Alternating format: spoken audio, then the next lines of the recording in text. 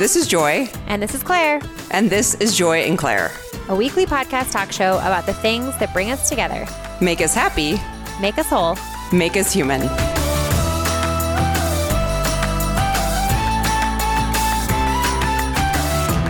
Hey guys, this is Joy. And this is Claire. Welcome to another week of the show. And hello. Happy Easter. Did you have a great Easter? Oh, happy Easter. It's tomorrow. We're recording this on the day before Easter, but we hope you had a good time. What do you do with the kids? Oh, they love Easter. Okay, so if anybody is new to the show, I have a 6-year-old and a 3-year-old, and it's really prime egg hunting ages. Last year, I feel like might have been the real prime 5 and 2, but they love finding eggs. And actually, I think that we're going to be able to keep this ball rolling for a long time and just make the eggs harder and harder to find. For sure. Because last year, Evie, when she was 2, was still in the phase where you had to, if the egg was in the middle of the lawn, she maybe would find it.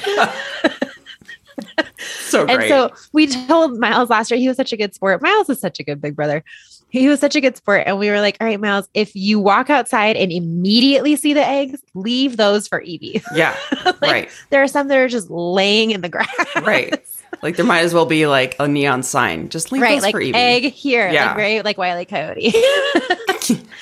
So they love to start to look for eggs. I don't know what it is about it. And so, we just fill our eggs with 3 little M&Ms or 2 little Cadbury mini eggs, which by the way, our family's been going through a bag of mini eggs a day. Oh, that's the best. For the 2 weeks, the little ones. Great. Yeah. Mm-hmm. They're so good.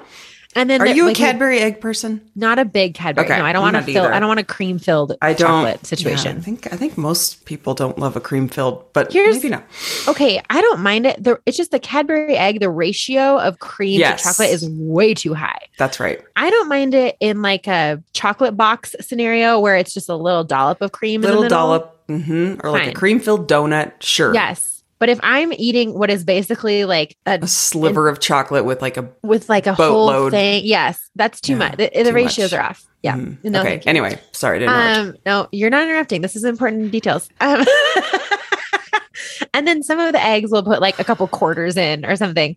And then last year, so for Miles, the way that we give him, we don't give him an allowance, but sometimes if he does a big chore, if he cleans all the toys in the whole basement or whatever, we will give him some money and we use Monopoly money. So we give him, he has a bunch of Monopoly money and then he pays us his Monopoly money and then we pay for something on our credit card, right? Cause you don't pay for cash anywhere really. I mean, you can, but so then when we do you really want to trust him with some cash? Well, that's the other thing, right? So we use Monopoly money and it's worked great. So he has a wallet.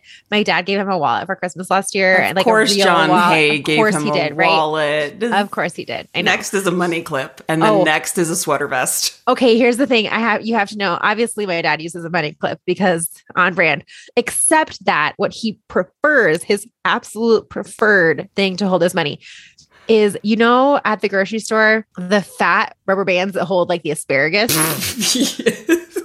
That specific type of rubber band.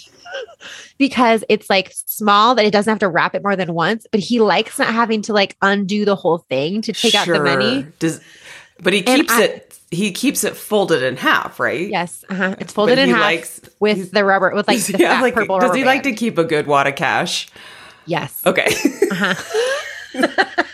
Yeah, you got my dad's number. That's him. And he, over the years, between all of his kids and his wives and all the things, we've probably gifted him a dozen really nice money clips. Because here we are thinking, every time you see it, if you've forgotten that this is his preference, you're like, oh shoot, his money clip. It's one of those things that you kind of squirrel away in your brain. Where you're like, oh, my dad's using a rubber band. That must mean his money clip broke. Right. I'm going to get him a money clip. And then you get it for him, and he's like, oh. And then you just has his bureau, as he calls it, his dresser is just completely full of unused money clips because he wants to use a rubber band. Mm-hmm. Is your dad Insights from the East Coast? My dad. Yeah, he's from Long Island. Okay, I was going to say bureau's very East Coast, and then I just thought of my grandmother who used to call a chest of drawers for a dresser. Yeah, that's amazing. It's the best. Yeah, bureau. Oh, I love it. Yeah, okay. My dad's from Long Island. He's a funny guy. So money and we Miles. Put Monopoly money. Thank you. Yes, I was almost there. We put Monopoly money in the Easter egg sometimes too. Oh, that's really cute. So yeah, that'll probably, and then we'll go to my dad's house and we'll just eat mac and cheese and hot dogs with the kids. And it's pretty fun. Yeah. And then also later today, I'm going to the flooring store And I have to tell you a story about why. I'll tell you why I'm going to the flooring store, but first I'll tell you about the flooring store. So in Boulder, there is this flooring store called Atlas Flooring. Mm-hmm. It's like this giant warehouse. And if you're familiar with Boulder, it is on 28th, right when Broadway meets back up with 28th, like on your way out to Lions, right by Gateway Fun Park, which is the go-karts and mini golf place.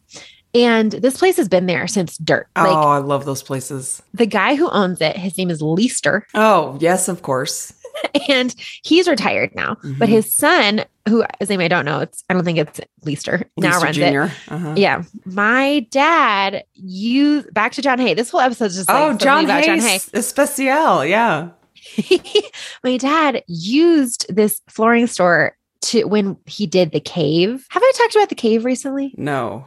Oh no. Okay, so hold on tight, guys, because this episode just got kind of weird. Buckle up and Buckle up. Here we go with John Hay.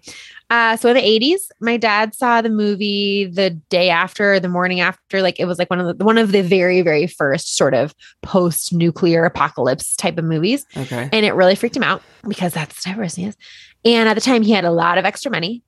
And this was sort of like right after the Celestial Seasonings era. Mm-hmm. And so he had a lot of extra money. And so he bought a cave on like a couple 100 acres in the middle of nowhere in Arkansas, this little town called Parthenon, which the next closest town is Jasper, which is also still a tiny town.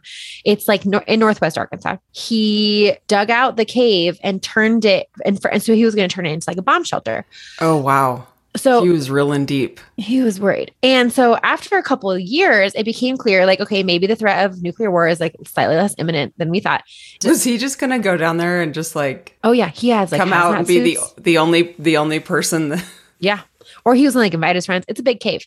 And, I'm not laughing at him. I am amused at how great amusing. This is. Yeah. It's amusing. To this day, he has like a box full of hazmat suits in our garage. Okay. And he like was like trying to give them to Brandon at the beginning of COVID. Sure. And we were like, yeah, sure. But like, we're talking like, at this point, we'll take him. Yeah, honestly, we're talking like outbreak style hazmat suits. For sure. And they've been in a box in his garage since the 80s. So who knows? They're just like cracked and like... Right. They're probably not. They probably would not meet OSHA standards. But he had this cave. And after a couple of years, it was like, okay, maybe like a complete nuclear fallout is less likely than we thought. So he turned it into a luxury home. Okay. We'll put the link in the notes. It's called Beckham Creek Cave and you can rent it. So we owned it. So he like did the whole thing. The reason that I bring this up is because these people in North Boulder did the flooring for the cave in Arkansas. He like brought them in to do the flooring. Who knows? Wow. Because it's like such in the middle of nowhere that you might as well bring someone in from Boulder just as much as you could, should have brought someone in from like Little Rock. Like at that point, it didn't really matter. You're flying someone in. So these people like, to this day are like, obviously remember this project because it was so unique and random. Unique. That's so cool. Anyway, we owned this cave for a long, okay, actually, if you want the whole story, because it's actually pretty interesting. After he like completely redid it, he was on Lifestyles of the Rich and Famous. Shut up. Yeah. Robin Leach? Like real live late 80s Lifestyles of the Rich and Famous. How have you never told me this? I was positive I have told you. No. Oh, we have it on VHS. You know somewhere. Me and my palace intrigue. You're so right. Did he meet Robin Leach? Yeah. The guy, like, he came to the cave. It's like a whole thing. They interviewed my mom when she was pregnant. She was pregnant with us. They interviewed my mom. I don't even. Joy's so at a loss for words. I used to watch that show, and if I even remember that episode, I mean, I was obsessed with that show. You would have been like 8 years old when this happened. Oh my gosh, but still, I loved that show. Yeah. Lifestyles of the Rich and Famous. Right. Exactly. And so then after a couple of years, he decided to sell it. He was like, okay, this is like kind of a lot to keep up because it's a live cave. And if you are not familiar with like what that means, it means it's dripping all the time. So there's just like dehumidifiers in every room. But guys, like there are bedrooms in here. There's a kitchen. Like it is a fully functioning house that's also in a live cave. And then in the back, you open this door and you just go back to like another like 2 miles of just like cave. And like you could just go like caving when you're bored. He sells it. How have they never like shot a movie in there? Because people don't know about it probably. So you go to this cave. So he decides to sell it. After the person he sells it to is going to turn it into a brothel. Okay. Wait, he like full on knew, hey, John Hayes. No, I'm sure I'm sure that he didn't know before. I don't know. Maybe he did. I think my dad was like, I don't care. Do whatever you want with just selling it. Okay. I just don't want it anymore. But then the guy who bought it, like ended up not being able to get funding or not be able, like his like vision could not come to fruition. So he ended up having to put it back up for auction. So my dad went to the auction thinking like, you know what, I just want to make sure that like this is all taken care of. And like just kind of make sure that this is run correctly. And then he ended up buying it back at the auction. So then we owned it for the majority of my childhood. And then when my parents got divorced when I was like 9 or 10, they sold it. So like I've been there many, many times, slept in it, hung out. The area that it's in was like pretty wild and a lot of, rattlesnakes and ticks and things. The things you associate with Northwest Arkansas, or at least that I associate with Northwest Arkansas. And so, yeah, that's the story about the cave. That is fascinating. And by way of the story that I'm going to this flooring place where like, but I called my dad and I was like, can you go with me? Because I need you. I need to get a deal on some flooring. So I need you to go with me. It's like when you take your dad to like the mechanic. Or when you're buying a car. Yeah. Yeah. You take your dad. So I'm like, randomly now I'm like, can you guys come to the flooring store with me? Oh, that's amazing. Yeah. I would always do that with my dad for anything mechanical with my car because he's a mechanic. And the second they would like talk to my dad, they're like, oh, he knows what he's talking about. Right. Like, oh, we can't. Yeah. Yeah. We can't pull one over. So, okay. So you're going to this flooring store for, what are you doing again? We're buying a new house. Okay. I was like, why are we getting flooring? Yes, because we're buying a new house. Over the past couple months, we had been going through this called a feasibility study, which is like step 0 of remodeling your house. And we've been working with this amazing interior designer. If you're in Denver and you're looking for like remodel, it's called TVL Designs. I was just trying to, I was going to say like T as in something, but then I panicked because I can never think of words for that. T as in Tom? No, and like T as in, I would have been like T as in Tyrannosaurus. Like my brain serves only the most random words in that scenario. I used to work for a call center and I always had to spell things out. So I remember doing it very. I need to just learn the like real. Right. What's it called? Like, yeah. Right. Like, yes. Phonetic alphabet. And my brain serves the T as in Tyrannosaurus, V as in vaudeville. Like, why would I think of the word vaudeville ever? But no. Vulva. Vulva. I just think of the Friends episode where Joey's like, he only gets the V dictionary. And so, because he wants to be smart. And so this guy stops by their apartment and sells him an encyclopedia, not a dictionary, but he could only afford one letter. So he buys V. And so everybody's at the coffee house talking about these topics and he's like, he's lost and he doesn't get it. He was like so prepared to like be involved in a conversation. And anyway, it's just really funny.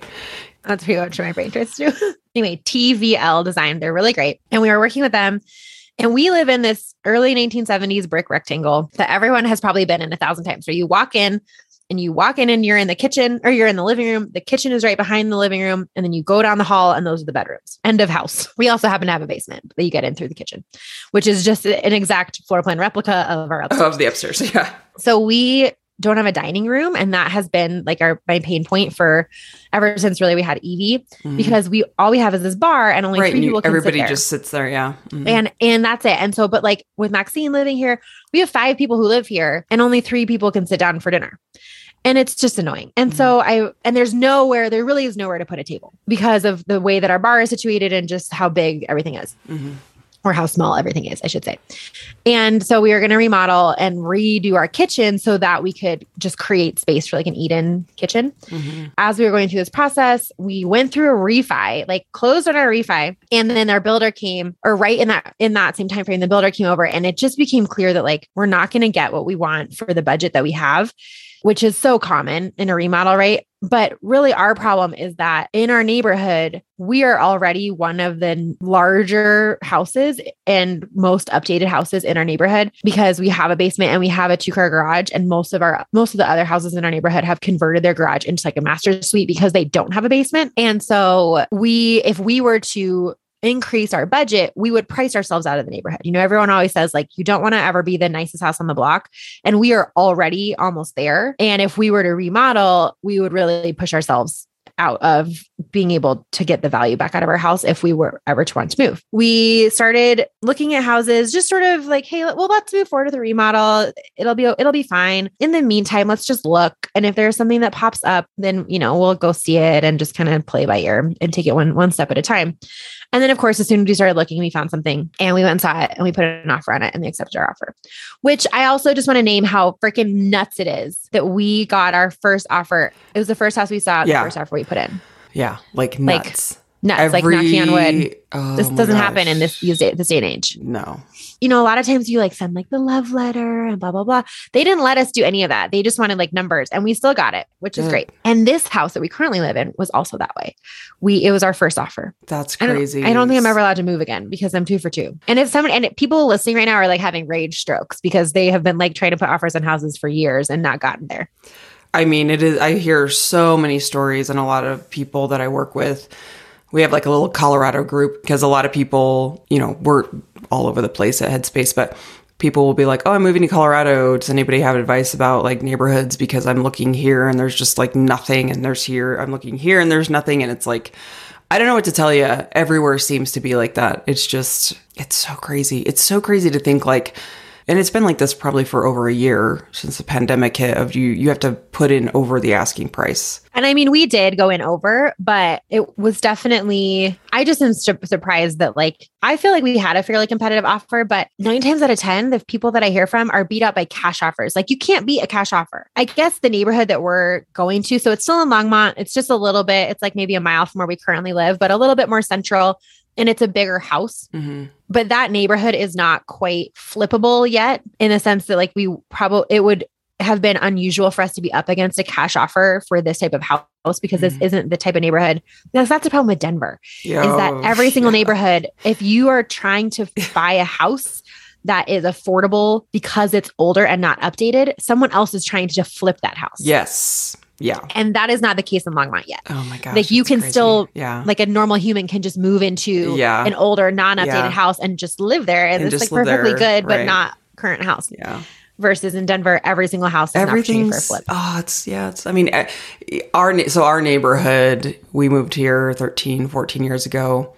And everyone in this neighborhood, the houses are flipping, they're changing. We always talk about that. We're like, oh my gosh, we could make so much money if we sold our house. But we're like, where would we go? We love it here and we love our house. So we're like, we're just going to stay. But it's really odd to watch because our neighborhood really wasn't that 13, 14 years ago. And it's just really blown up. But yeah, Denver is really hard. We were talking about this the other day. Scott and I was like, there's just no way. If we were 30 years old when we bought this house, now, no way we could do it. He's like, we would find a way. I'm like, no, we absolutely. Yeah, right. I don't know how people are. And the only reason that we ended up being able to do it was because we had just closed on a refinance because we thought we were going to remodel. And so we had this chunk of cash, you know, because like we had been working with our lender and so we got to use the same lender. And so we were able to like close really quickly because he already had all of our stuff and could just like, you know, we had literally closed the day before on a refi. And so the stars really aligned so that we could just move so quickly. But let me tell you that's also kind of nerve-wracking because it's like we got our inspection on Friday and we have to submit any of our inspection objections by Monday. I feel like I'm a fast decision maker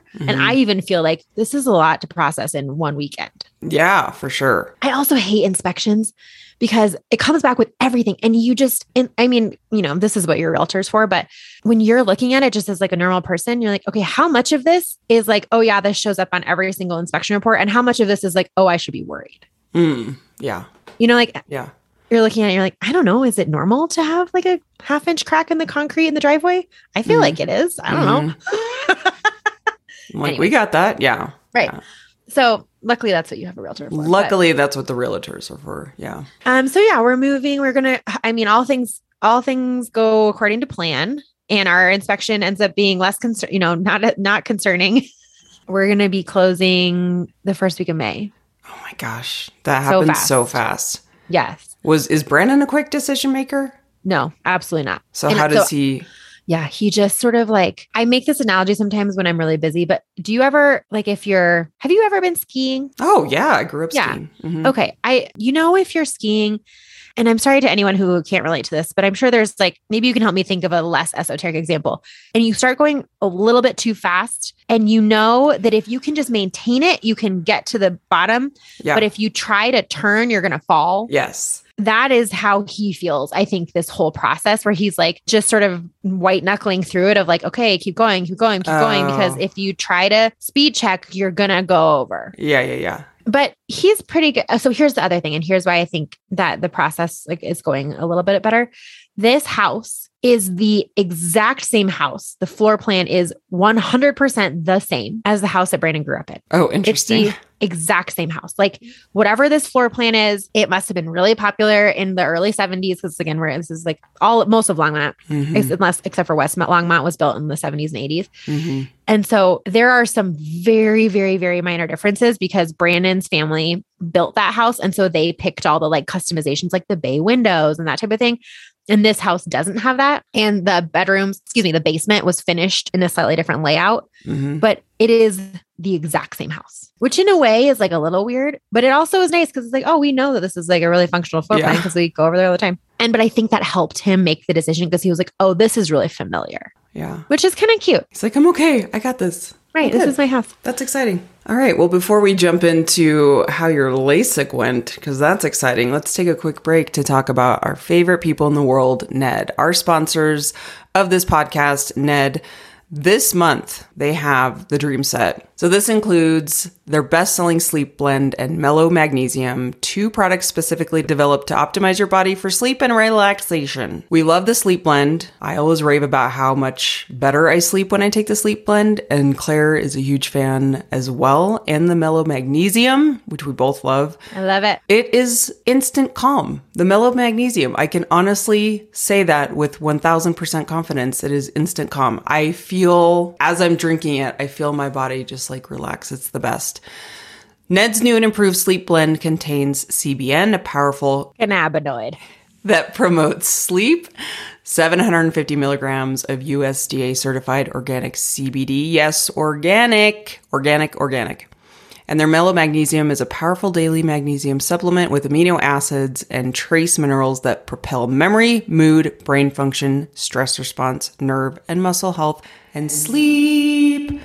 Get your sleep on. If you'd like to conquer sleep with Ned's Dream Set, Joy and Claire listeners get 15% off with code JOY. Go to helloned.com/joy or enter code JOY at checkout. That's HELLONED.com/joy to get 15% off.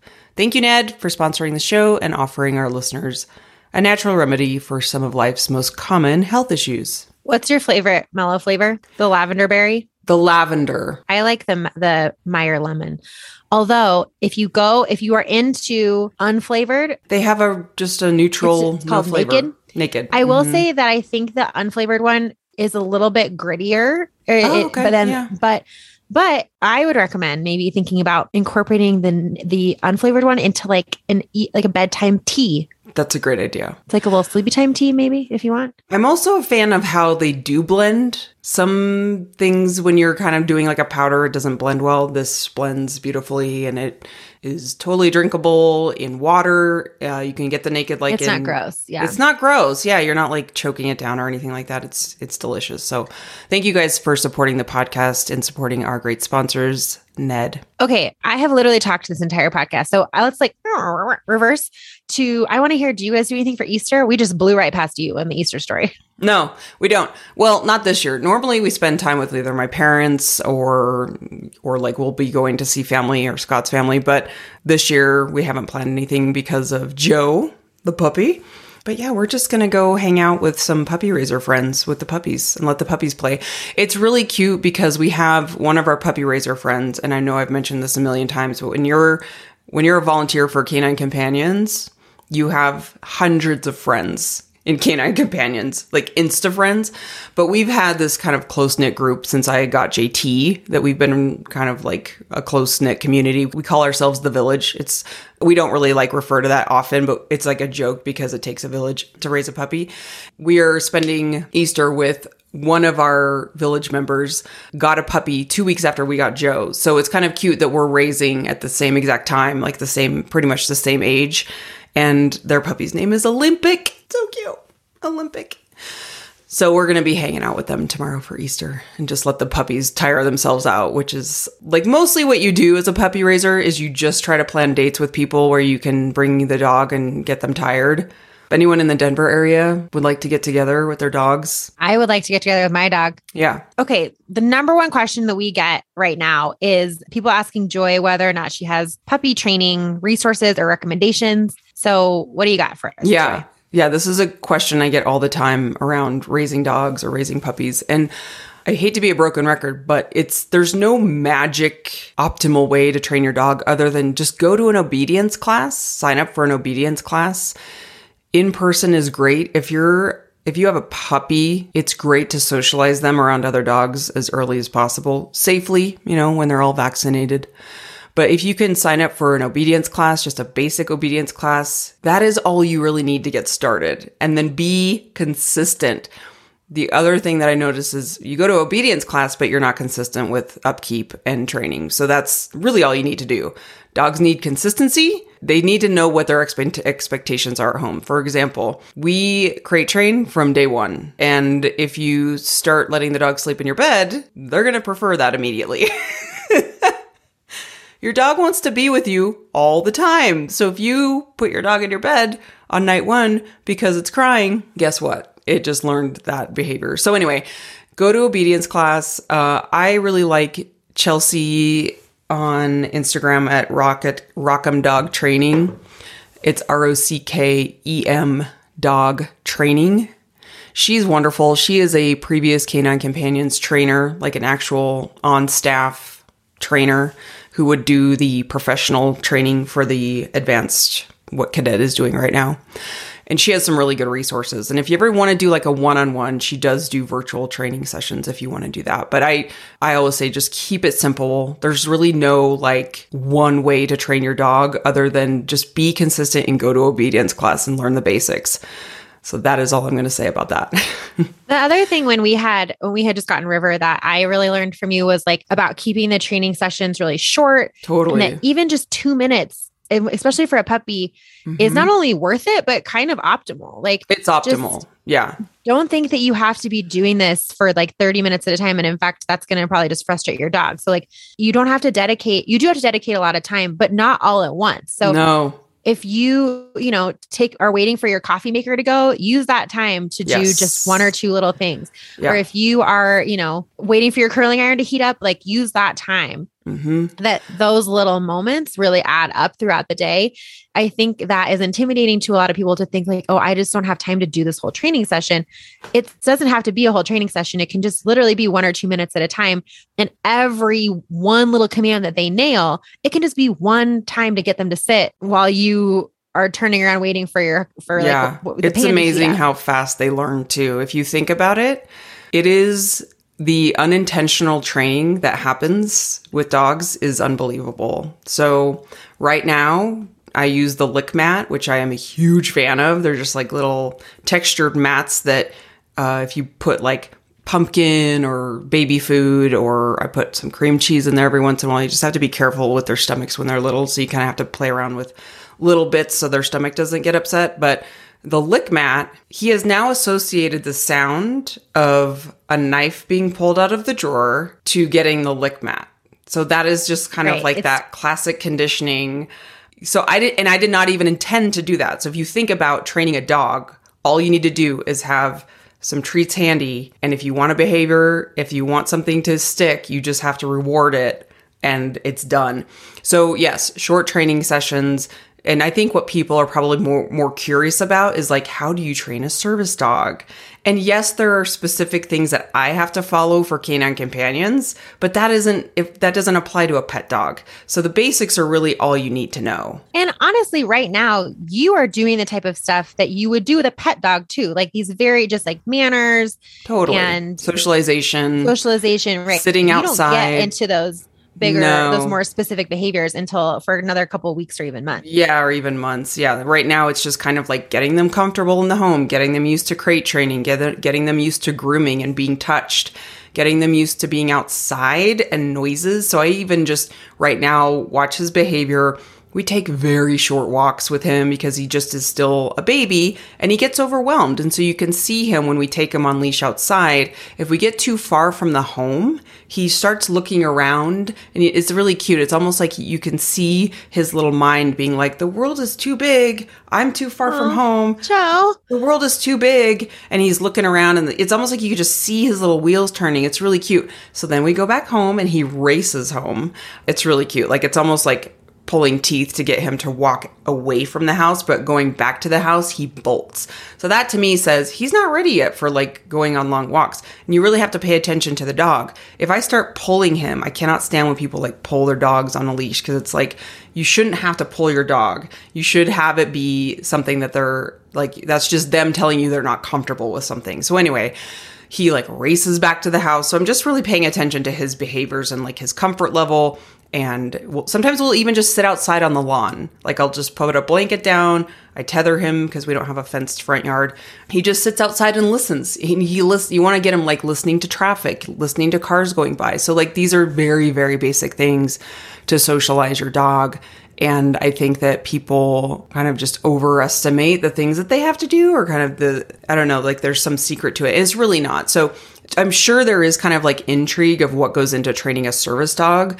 I could start a whole new podcast about that. And it's just not necessary because it's a specific dog he was bred and born to be a service dog. So pet dogs are going to have different requirements, not going to be as strict. So I would just say, keep it simple and keep it consistent. The one other thing that I learned a lot from you when we had first gotten River was we previously had adopted an older dog who came with a lot of behavior, like huge behavior issues. And she was 2 years old when we adopted her. And so with her, we had really been taught like you have to be consistent 1000% of the time because you are trying to untrain something out of her. And that set me up to feel a ton of pressure with the puppy that I had to be 1000% consistent. And the thing that you helped me learn and that, I kind of learned through learning more about puppy training specifically was that like, yeah, it's important to be consistent and it's important to have that routine. But if you are distracted one time or you give an inconsistent cue a couple of times, their brains are still so puppies aren't that you're not going to mess it up. You're not going to mess it up because you're learning too, and that's okay. And you just have to strive for that consistency. And if you are someone who like, I feel like that really helps me relax too, because we had previously been in a situation where we were trying to teach a dog how to, get away from these very well-established problematic behaviors. And that was a completely different process versus with a puppy. Like you do have a little bit of wiggle room to work with. You don't have to be perfect. Right. You just have to be as consistent as you can be. Yeah. And if you have a puppy and they're new to puppy raising, just having a puppy, know that your dog changes every single week. You're going to have a new dog every single week. I already noticed the difference in Joe, and he'll be 3 months on Sunday, on Easter. And it's really, really important to know that because people will get frustrated and they're like, oh my gosh, this is so much work. And I'm like, every single week will be better, I promise. There's a trick that Canine Companion uses called 2 minutes to win it. And that is a type of training where, like you said earlier, the shorter, the better. And the reason why you want to do short bursts of training is they just respond better to short training sessions. And also, you're not tired and the dog is not tired. The second the dog starts getting frustrated or distracted, it's like, oh, we're not in the zone. Like the other day I was taking Joe out to do a little mini walk and he wasn't having it. He was pulling on his leash like he just didn't want to walk. And I was trying to lure him with treats. I wasn't going to make him do it. I was like, he's not in a place to, whether he's tired, whether he's hungry, whether he's just overwhelmed, I'm not going to force this training session. So you kind of have to like even just read the dog's energy or my energy. If I start to get frustrated, I'm like, this is not going to end well. So then you just have to like call it a day. But yeah, it's 2 minutes to win it is kind of the way that we think about it in Canine Companions. No matter what you're trying to train, do it for a quick 2 minutes, let it go. Do it one morning, one in the afternoon, one in the evening, and then you're good. Yay, puppies. I just can't. Puppies. I just need to see Joe so bad. He's so cute. He's such a good dog. I'm coming to your house this week, whether you want me to or not. Yeah, he's it's interesting because we think a lot about Cadet, which by the way, we should hear very soon when she's going to graduate, which fingers crossed, she graduates.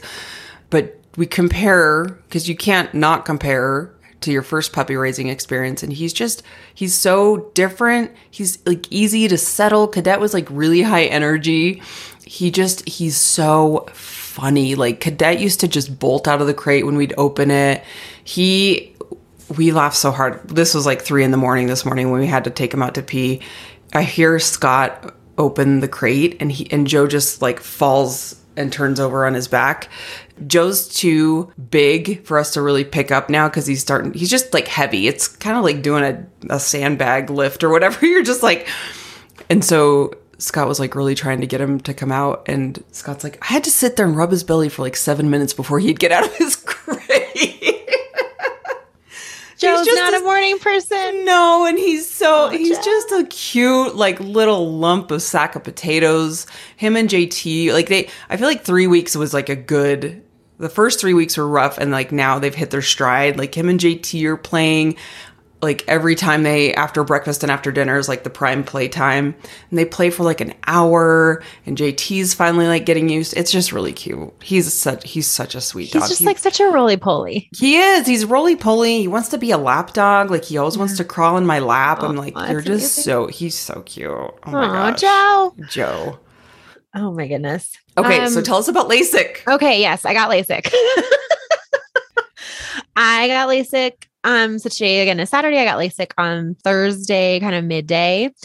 So I have been wearing glasses and contacts since I was 9. So for 25 years, I had just sort of like run of the mill nearsightedness with like a tiny bit of astigmatism.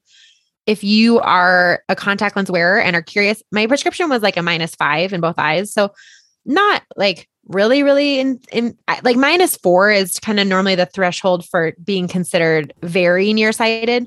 So -5, I'm very, very nearsighted plus. So like if I didn't have my contacts or glasses in, I couldn't function. It wasn't one of the type of things where I was like, oh shoot, I forgot my glasses. Like I physically could not forget my glasses because I couldn't see. Got it. Yeah. I'd been thinking about LASIK for a long time, but you're not supposed to get LASIK until a couple years after your last pregnancy because your eyes can change during pregnancy, and you're not supposed to get LASIK like before you get pregnant if you're planning on getting pregnant for the same reason. And it's not the end of the world, but it's one of those things where like if you want to really have the best chance at having consistent results, that's what they recommend. I finally got it. It was fantastic. It was very weird. So I showed up, they checked my eyes, whatever. And then they gave me a Valium and put me in front of a TV that was playing dog videos, which I don't know who came up with that idea, but it was sheer just brilliance. That is brilliance. Like waiting for the Valium to kick in while I just watched this like corgi wearing a mermaid tail. Oh, cool. That is so cool. So genius. Like they should do that at the dentist. Nurses. Yeah. Yes, they should do it everywhere. I don't know why we aren't watching more dog videos in waiting rooms. Yeah. Forget everybody out there. Yeah. Forget that. Nobody needs, and no one wants to read magazines. You're just flipping. Put on dog videos. Put on some dog videos. Like these nurses are geniuses. Oh. And so, so if you are someone who is in charge of a waiting room ambiance, might I suggest putting on dog videos? Immediately. So, they brought me back, they measured my eyes. So I'm like full on Valium at this point. They put some numbing eye drops in my eyes. Then they got started and it was a very weird experience. I'm not going to detail it too much here because I know that sometimes that really freaks people out to hear about like eye things, but suffice to say that they did one eye at a time. I got both eyes done. You don't have to get both eyes done at once, but they kind of recommend that you do unless there's some issue with one of your eyes that they're kind of trying to work around. They cover up one eye with like an eye patch while they work on they work on the other eye so that you're not kind of seeing what's going on out of your other eye. And that actually really was a good, kind of helpful. And there's one part at the beginning that's a little bit uncomfortable, but doesn't hurt. And then the rest of it, you're not feeling anything at all. And you're just sort of seeing like weird lights because because there's a light, right? There's like a spotlight right above your eye. Right. And the procedure is a laser procedure. And so you're seeing this, like these sort of warbly lights. Like it looks like you're looking at a strobe light from under the water, which is pretty much effectively what you are doing, because your eyeball is basically like a grape, in the sense that it's like full of water. I don't know why that just sounds funny. Your eyeball is like a grape. It basically is. Like that is pretty much like what you're working with. Bodies are so weird. This is going to freak me out. But the whole thing from start to finish, from like the actual procedure, couldn't have taken more than 10 minutes. And that is wild to me. I know. So each eye only takes a couple, the procedure itself maybe takes 2 minutes, 2 to 3 minutes. And then they watch, and then you just lay there for another 2 minutes while they just sort of make sure that like nothing weird is going to happen. And then they switch and do the next eye. It takes 2 or 3 minutes. And then they watch it for another 2 minutes to make sure nothing weird is going to happen. And then you're done and you get to go home. Oh my gosh. I just have to quote for everybody who's a Sex and the City fan, when Miranda gets LASIK and she's telling Steve, flip my eye. And then he gets grossed out. Just so you guys know, that is a shout out to Sex and the City when Miranda gets LASIK and she always goes, flip my eye. They just like flip it open. Yeah. They do flip it open. Mm-hmm. So then you have these goggles you have to wear home, and I have to sleep in these goggles for every night for a week, which is that's the most annoying part of the whole thing. Yeah. So my eyes have been, so immediately my vision was better. That's crazy. During the procedure, like when they flipped my eye back. Yeah. I could see the lights, but they were like clear to me. Yeah. And I was just like, oh my gosh. And so the rest of the day, I got to go home and take a Valium nap, which like 10 out of 10. Oh, 10 out of 10. Really like 11 out of 10. Like I would do the whole thing again just for that Valium nap. It was so good. A Valium nap. I'm going to just go ahead and Valium nap. I just need a quick Valium I'm going to call the episode a Valium nap. Please do. Then, so it's been like 2.5 or 2, not quite 2 full days at this point. And my eyes feel a little dry, which is very, very normal. They just sort of feel like I've been, out in the wind, which it's also very windy. So, could be that. But my vision was immediately clear. The rest of the night, my eyes didn't really want to open. They just felt a little harassed, which they were. Then yesterday morning, I woke up and I could see. That's so, I will not get over how fast it all goes. I won't get over that. The hardest part about it is I have to do these eye drops, and the eye drops sting a little bit. I mean, it is what it is. And then the hardest part about it is that because my eyes are just a little bit dry, I just really want to rub them. Oh, yeah. And I cannot touch them. Uh-huh. So that's tough, but you just use eye drops. And so you said you do have to sleep with those glasses? Yeah, I got to sleep with the goggles because it's to keep you from rubbing your eyes while you're asleep. And if you rub your eyes, what happens? Will the eyeball flip open? It could. So, it could. Is it still healing? Is that why? Yes. The laser cut is healing. The laser cut is healing, right? Without going into like we don't want to freak people details. Out. Yeah. Basically, there's like a part of the eye that is still healing. Yeah. That just heals on its own. Right. It heals on its own very quickly, but you can't rub it around because it could mess with the healing. If you have more specific questions, I would be happy to answer them. This is something that I've been wanting to do for years and years and years. And I'm so, so glad I finally did it. It is expensive. I paid about $4,200 total. So in case anyone out there is wondering how much LASIK costs. Does insurance not pay for it? So some insurances will pay for part of it. My specific vision insurance did not, but you can use HSA on it, which I did. There are less expensive places than where I went. If you are in Colorado and you're curious, I went to the Eye Care Center of Northern Colorado and I saw Dr. Amy Verner. And the reason that I saw her is because Brandon, as you all know, he's a surgical nurse. At his previous position where he was working at a hospital, they would sometimes have eye cases. This is the eye surgeon who would work at that hospital. And so he had worked with her and really liked her and felt like she did really good work. And so, like I said, this was maybe not the cheapest place to go, but because I had a personal recommendation on the surgeon, I decided that was very much worth it. Not to say that other places aren't also high quality. There are places, of course, like you hear those radio ads where it's just like a LASIK center and all they do all day is LASIK. That's all they, yeah. It was so funny. I mean, those radio ads are so prevalent that actually Miles goes the other day, or like the next day, he goes, "Are you feeling better?" And I was like, "Yeah, I'm feeling better." And he goes like, "Yeah, because on the radio, it says that people who get LASIK can resume their normal activities the next day." Like, oh my gosh, you're just such like a little parrot. They can resume their normal activities the next day. So funny.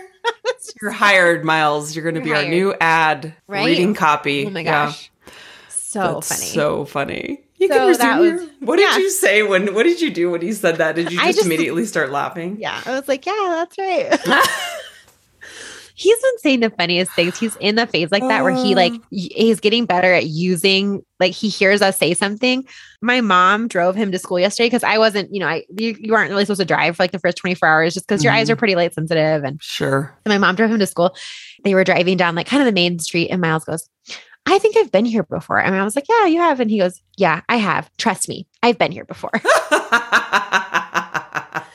And then just a reflection of everything you say and you don't realize you say it. You're like, oh, I say that. Yeah. And then he goes the other day too, I was trying to get him to do something and he's like, Mom, I don't think that would benefit me right now. Oh, okay. Oh my gosh. That's so funny. I don't think that would benefit me. I don't think, the inventor of toaster strudel. Oh Lord. Those are all my updates. This is like this episode was a clear update episode. You have a lot of updates. That's great. You have a lot of updates. I do want to put a plug in for the Kettlebells and Cocktails podcast because we were on an episode, I think it's coming out within the next couple weeks, where Nikki Brazier interviewed us. And I really liked that episode. It was so funny. Like sometimes when we do interviews, I'm like, wow, I didn't realize I felt like that. Like there's things that come out of my mouth where I'm like, no one's ever asked us this question. Or I really never thought I would have said that. But I think it's a good episode. I think people assume that we don't want to be on other people's podcasts because we podcast so much, but we love getting interviewed because it does give us a chance to talk about some things that we don't necessarily think about. So if you, and also we really appreciate how hard it can be to get guests on a smaller podcast. So if you are someone who is listening and you have a podcast, please, and I mean, I'm assuming you want us to come on your podcast and if you would like to have you will have us. If you would like to have us as guests on your podcast, even if you only have like 2 episodes and only 10 people listen, like we were there not that long ago. And it feels like sometimes we're still there. Yeah. So please, please, please never feel like you can't reach out. Like reach out. It might take us a while to get something scheduled because our lives are a little bit nuts, but we love to be on other people's podcasts. It's so fun. Particularly love to be on smaller podcasts. And we really love to, talk to us about anything you want. Yeah. We love to answer questions because we don't get interviewed all that often. Yeah. And it's different for us to podcast because we're thinking about content for our listeners. But when someone interviews us, we just get to talk and we don't have to think about what we're saying very much. Like we do, you know what I'm saying? It's just easier to have a conversation. Probably listening and are like, wait a minute, this podcast is you thinking about what you're trying to say. But it's it really is more intentional. Like you're thinking about like the quality of your podcast and like what content you want to put out that week versus someone just interviewing you. All you have to do is answer a question and you can kind of like sit back and relax. And it's nice to have someone else kind of like run the show. So that's why we love being interviewed. So we're happy to do it. Love doing it. Yeah. So, and it was so fun to talk with Nikki, who is just so one of our faves. So we'll let you guys know when that episode comes out. But if you haven't listened to that podcast, it's also with John Woolley, he's like the CrossFit meme guy. And they're so great. And both of them are so wonderful and so kind and definitely, I know they cover a range of, they are still very much in the CrossFit space. So if you have been like jonesing for a new CrossFit podcast, check them out. Check them out. Check them out. And if you also haven't listened to our episodes, the last couple ones with the Real Food Dietitians, I just made the Greek chicken meatballs from their recipe, from their cookbook. Really get that cookbook. My friend Heather, hi Heather, texted me, and she's from Minnesota also, and she was like, "I am now going to refer to that cookbook as the Healthy Minnesotan," which I think it kind of Healthy Minnesotan. Healthy Minnesotan. Oh, I love that. Our episode with Kelly, like I'm kind of thinking I should just hire Kelly to teach me how to run. No pressure, Kelly. No pressure, Kelly. I love that episode too. And I think seems so, it just like for the first time ever, that episode made me feel like running was approachable. Yes. It has made me think so differently around when I'm training for this 10 miler, not putting a lot of pressure on myself on most of the runs that I'm doing. It's just like, oh, I don't have to worry about this. I don't have to like go out, run at a tempo pace every day. If I'm not feeling it, I can back off. Like it really, if you haven't listened to that episode, it's really great. Just, I know it probably turned a lot of people off when they saw the title. They're like, running? Where are you guys going with this? But yeah, I like, as you guys know, I'm a lifelong non-runner. It kind of made me reconsider my beliefs I have about whether or not I could one day go for a run and not just dread it. And you even texted me that Vail link. You're like, this race looks fun. We're like, are we going to do this? Are we doing this? Is this happening? Is this happening? Everybody, let's go to Vail. Let's do a meetup in the summer and do that. Vail in the summer is my favorite. It's so beautiful. Yeah. And then JK, who has been heckling me about becoming a morning person. Oh, a lot of people are like, Claire, we're so proud of you. Yeah. Yeah. See, that's the thing is like, that is also a deeply held belief about myself that like, I'm not a morning person. And yet here I am getting up at 4:30 in the morning 4+ days a week to go to the Y. Yeah. And so JK, who is heckling me and he's like, you're a morning person now. Stop pretending that you're not. Said he's joining a running program. And he's like, I'm not a runner, but I'm going to join the running program just the way that you're not a morning person, but you keep waking up in the morning. And I was like, yep. Being in denial really helps manage your expectations. Mm-hmm. It does. It's great. Highly recommend. Hi, JK. Hi, all right, JK. guys. Well, thank you so much for joining us for another week of This is Joy and Claire. You can find us on Instagram at @JoyandClaire_. You can email us, thisisjoyandclaire@gmail.com. Send us your puppy questions. Send us your LASIK questions. Send us your podcast, if you want us on your podcast. You can also go to joyandclaire.com. It's under construction right now, but very, very soon it's going to be a brand new, beautiful, beautiful website. We are working with Rachel from Reach Creative, who was recommended to us by our favorite Laura Lygos, the sassy dietitian. So if you are also in the market for a new for a website facelift, she is so great. We have really enjoyed working with her. Don't forget to support our sponsor, Ned, helloned.com/joy or discount code joy. Check out the Dream Set and get yourself some amazing hotel and or not hotel sleep. It's going to be great. You're going to just sleep so wonderfully. All of our listeners are going to be so well rested. We're so well rested. Take on the world, and we're going to go find that cave, and we're going to just form. We're just going to party in the cave. You're just going to, guys, literally, like this has been my secret to getting up at 4:30 in the morning is that I get really good sleep because I can fall asleep so quickly with all of my Ned accessories. Thank you, Ned. Thank you, Ned. And thank you guys for listening. We're so grateful that you are sticking with us through all of our random ramblings. Don't change. Please stay cool. Never change. Stay cool. See you next summer. Bye. Bye.